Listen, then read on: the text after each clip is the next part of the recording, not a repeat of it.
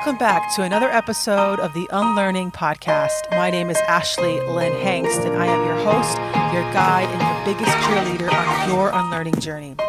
The Unlearning Podcast is all about helping you learn to love Jesus and your neighbor through healthy, life-giving Christian theology. I hope you're doing well as you're driving around or going for a run, listening to this show. We just finished a 2-week heat wave here in Los Angeles, and it is such a relief that the temperatures are starting to fall. Speaking of fall, pumpkin spice lattes are out. So are cinnamon brooms for sale. Peet's Coffee has a dark chocolate mocha that I really love, and it's good if you like chocolate and orange flavors. I'm excited about fall. Let's just put it that. But today's episode is a very fitting episode for fall because we'll be looking at the moment in Luke's gospel where Jesus confronts a demon. And I think it's a good Bible passage to look at as we make our way into this beautiful, spooky time of the year. And so I'm excited. Let's begin. In addition to pumpkin spice lattes, the fall season brings Halloween, the time of the year where we dress up in costumes and children go trick-or-treating and we watch our favorite horror films and reread stories by Edgar Allan Poe. But for many evangelicals, Halloween is a sin. It was seen as a dance with the devil, that we were all celebrating Satan and his minions. This is why there are fall festivals at churches instead of Halloween parties. Fall festivals are an interesting way to get all the benefits of the holiday and all the candy and all the fun while still maintaining a position of superior holiness and separation from the culture. But I think calling these kinds of events fall festivals is a little weird. The evangelical culture has a way of taking all the benefits of the culture without acknowledging it. For example, I just saw the promotional trailer for a conference led by John MacArthur. The video has several clips of preachers literally screaming about the glory of God while on a vintage television. It felt very much inspired by the Netflix show Stranger Things. The conference theme is also called Remnant, and so it has this apocalyptic theme that is so prevalent in mainstream media today. For anyone who is unfamiliar with the show Stranger Things, it's about adolescents and their battles with various aliens and demons with the help of a superpower alien teenage girl. It's a great show to watch this time of year if you like horror and suspense and the 1980s. But Stranger Things is probably not a show pastors at Grace Community Church recommend to church members, and yet their creatives are inspired by it. Now, I'm sure you can think of many ways that evangelicals have taken the styles and movies and events in the mainstream culture and used it for their mission. That would not be so much of a problem if evangelicals did not constantly criticize and condemn the very culture they are so inspired by. Speaking of mainstream media and demons, in 1973, a film came out into movie theaters all over the country that shocked and terrified America. This powerful, haunting movie tells the story of Reagan, the daughter of an actor who became possessed by a demon. Being demon-possessed caused Reagan to become violent and convulse uncontrollably. She would vomit and shake, and then I think she ended up even killing another person in the movie. If you haven't already guessed what movie I'm talking about, Reagan is the teenage star of the 1973 movie The Exorcist. When this movie came out, it shook audiences to their core and brought to life strong and vivid images of evil spirits and demons to the American conscience. Prior to 1973, demons were written about in novels and in nonfiction books. I mean, they could be seen in movies, but nothing so graphic like that. Demons could also be found in the Bible. They are found in the Bible. The Exorcist movie, however, gave our understanding of demons shape, and it crystallized this idea that someone could be possessed by an evil spirit. Many of us still understand demons through this lens. We believe demons to be part of a moral army of oppressive spirits that recruit humans into an evil force, possessing them with an evil energy, not unlike the Death Eaters in Harry Potter. But Bible scholar Fred B. Craddock paints a different picture of demons that might shed some light on our next passage in Luke. In our last episode on Luke, Jesus was rejected by his hometown for proclaiming a gospel of liberation and for proclaiming to be the Messiah. The leaders of his hometown mocked him, rejected him, and pushed him towards a cliff to kill him. But Jesus escaped. One quick side note, I was listening to Shepherd's Conference, the general session where John MacArthur opened the conference for last year. I was listening to John MacArthur's sermon for last year, and he went on and on about liberation theology. And do you know what he did when he talked about it? He mocked it. He rejected it. And he proclaimed that anybody who followed it was totally damned. It's interesting that people had the same reaction to liberation theology back in the time of Christ as they do today. More on all of that in another episode. John MacArthur and liberation theology could be a whole series. Okay, anyway, in the next story in Luke's gospel, Jesus healed a demon-possessed man. And so we enter into Luke chapter 4, verse 31, and we begin to move away from the infancy narratives and the baptism and the proclamation of Isaiah, from the book of Isaiah, into the main ministry season of Jesus' life, in which some people call Jesus' Galilean spring, the Galilean spring of Jesus. Now, today I'm going to walk you through one special event during Jesus' Galilean spring. Then I'm going to unpack the ancient understanding of demons and talk through how Jesus played the exorcist. Hear now the gospel of Jesus according to Luke. He went down to Capernaum, a city in Galilee, and was teaching them on the Sabbath. They were astounded at his teaching because he spoke with authority. In the synagogue there was a man who had the spirit of an unclean demon, and he cried out with a loud voice, "Leave us alone! What have you to do with us, Jesus of Nazareth? Have you come to destroy us? I know who you are, the Holy One of God." But Jesus rebuked him, saying, "Be quiet, come out of him." Then the demon, throwing the man down before them, came out of him without doing him any harm. They were all astounded and kept saying to one another, "What kind of word is this?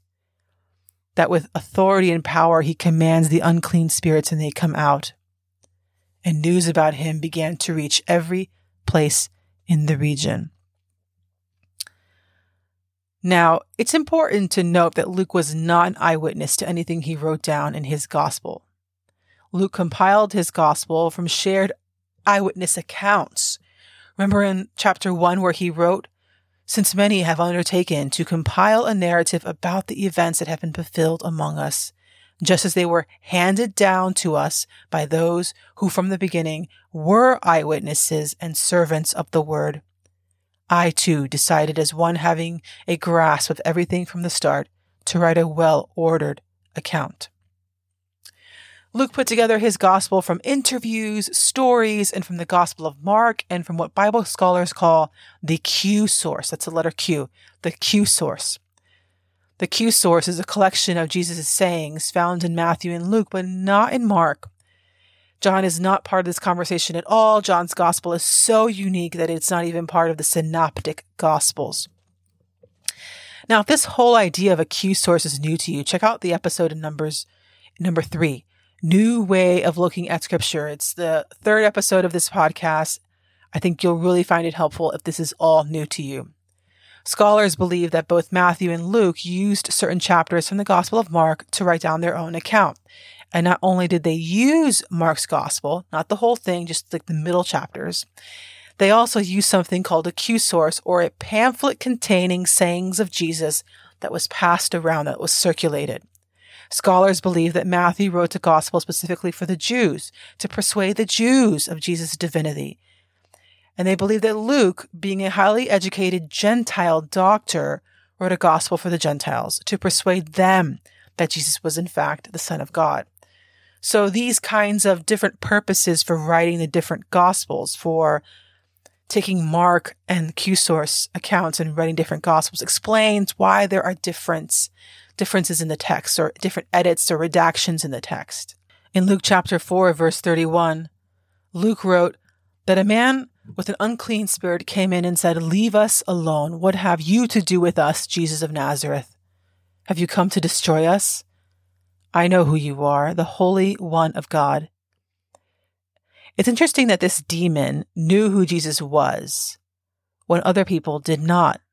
He called Jesus out and he named him the Holy One of God. It's also interesting that there are multiple demons or spirits within him. He constantly identifies as us. But I'm curious, what did this man say that was so evil? Now we know from Jesus' brother, James, in his letter, James chapter 2, verse 19, that even the demons believe in God. But I'm not entirely sure that what this man with the unclean spirit said was actually evil. Fred B. Craddock points out that demons in ancient Israel were seen very differently than they are today. For one, demons of the antiquity were not seen as moral creatures, but as physical and mental spirits. Craddock wrote, and I quote, "Belief in demons was not native to Judaism and therefore entered through contact with other cultures. Demons were said to inhabit deserts, large bodies of water, the air, and the subterranean regions. When they entered a person, they were considered to be the cause of blindness, muteness, and all kinds of physical problems, as well as mental disorders." And that's really interesting to think about, isn't it? In the time of the Gospels, demons were a physical or mental experience, not a moral experience. In other words, demons were considered the cause of physical and mental illness. Craddock goes on to explain that, and I quote, "People in that time and place were not unlike those of other times and places in experiencing a great deal of hostility in the universe, and in having to deal with forces hidden in mystery, lying outside the usual avenues of cause and effect." End quote. Let me read that again because I know it can sound a little wordy. People in that time and place were not unlike those of other times and places who experienced a great deal of hostility in the universe, in having to deal with forces hidden in mystery that were outside the usual avenues of cause and effect. End quote. Now, people really struggle with forces hidden in mystery. And so they turned to these demons and understood by other cultures to explain the usual avenues, what the usual avenues of cause and effect could not explain. I totally get that. I imagine so much of Jesus' ministry was helping people walk by faith and not by sight. I imagine so much of his ministry was about helping people tolerate and cope with the things that the usual avenues of cause and effect could not explain. It's so important that we learn to be people who can tolerate things that don't go our way, that we become people who can let things go and not become so attached to outcomes. It's important that we become tolerant of the forces in our life that are hidden in mystery. I want to circle back on this idea that demons are not connected to morality. To explain this idea more, Craddock wrote, and I quote, "We will meet Mary Magdalene in Luke chapter 8, verse 2, of whom it is said that Jesus exorcised 7 demons from her. It is erroneous to assume that because of the 7 demons, she was an immoral woman, as she is so often portrayed. Luke will tell us in Luke chapter 8, verses 26 through 33, of a man whose demons were legion. They were so many, but their influence was not in the realm of mortals. He lived among the tombs without clothing, often frightening local citizens with his bizarre behavior." End quote. So many people point to Mary Magdalene as the antithesis of feminine virtue until she met Christ. Nothing could be further from the truth. According to this historical context, Jews described her as demon-possessed to describe a physical or mental illness she had. The same can be said for Legion, who lived among the tombs. I love Legion's story. Too often we pathologize mental health issues and physical disabilities. Although I firmly believe that our Creator wants no one to live in physical or mental pain, I don't believe that every disability is a liability or something to overcome. People who are born with Down syndrome or born without use of their legs or sensitive or autistic are very much fearfully and wonderfully made. Our Creator did not make a mistake. It comforts me to see my entire body as entirely God's will. But it might not feel right for you to think of your health as God's will. It might make you feel awful. It might be more helpful for you to think that your health and abilities came to you by chance, but that God is with you in that experience, helping you to heal and cope and thrive in the context you are in. Either way, we all, regardless of what we believe about God's sovereignty, need to be able to tolerate what Craddock so eloquently describes as forces hidden in mystery.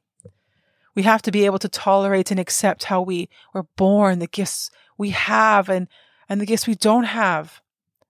Now, I'm sure you're thinking, Ashley, that's a strange conclusion to this passage where Jesus exorcises the demon-possessed man, given the fact that this man was completely healed by Jesus.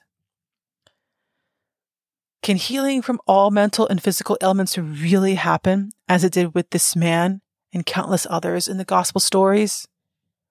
I believe it can. I believe that with therapy and boundaries and sometimes medicine and physical therapy, our physical and mental pain can heal. I also know that sometimes it doesn't. And the challenges that we face as human beings does not make God good or bad. Sometimes the challenges we face are simply part of being human beings and not a god or a demigod. And we have to be okay with our humanity. We have to be able to tolerate reality and the forces hidden in nature and still believe that God is good. In the same way that in our personal relationships, we have to be able to accept our friend or our boss or our partner's humanity and still believe that they are good, even when they hurt our feelings. In this event, Luke wrote that Jesus rebuked the demon-possessed man, telling him to be quiet and to come out of him. I think the rebuke part is part of the context of that time, part of also establishing Jesus' sovereignty over the spirit. Luke also wrote down this vague visual of the experience. He wrote that the evil spirit threw the man down and that the demon came out. It was gone and the whole experience left the man harmless. People were astounded. They didn't know that someone could command these physical ailments or these forces hidden in nature. But Jesus did. What kind of authority and power does this man command where demons come out? The authority and the power that Jesus has is nothing like what we see in the world today. Jesus is not in charge of one country. He's not a part of systemic oppression. He doesn't have certain power only in certain circumstances. Jesus has a power and an authority that is so big and so grand and so limitless that he commands even the hidden forces in nature. And so we can trust Jesus, whether he answers our prayers with healing or not. We can trust Jesus, whether we understand the trials we are going through or not. We can trust Jesus, whether we are single or married or on hospice or in a spiritual wilderness at work, because hidden in those mysterious forces is a God who came down to earth, who took on human flesh and dwelt among us. Because hidden in those mysterious forces is a Redeemer who can and will make all things work out together for good. I have no idea why God allows certain people to have specific talents and others to have severe disabilities. But I do know and truly believe that God is good, and that what is good for us is not always apparent. We can trust in our Creator to heal us, to strengthen us, and to help us through, no matter where we are in life. Jesus knows what it's like to be in our shoes. Jesus knows the human experience firsthand, and he loves us, each of us, completely and unconditionally. I hope you found this episode to be helpful.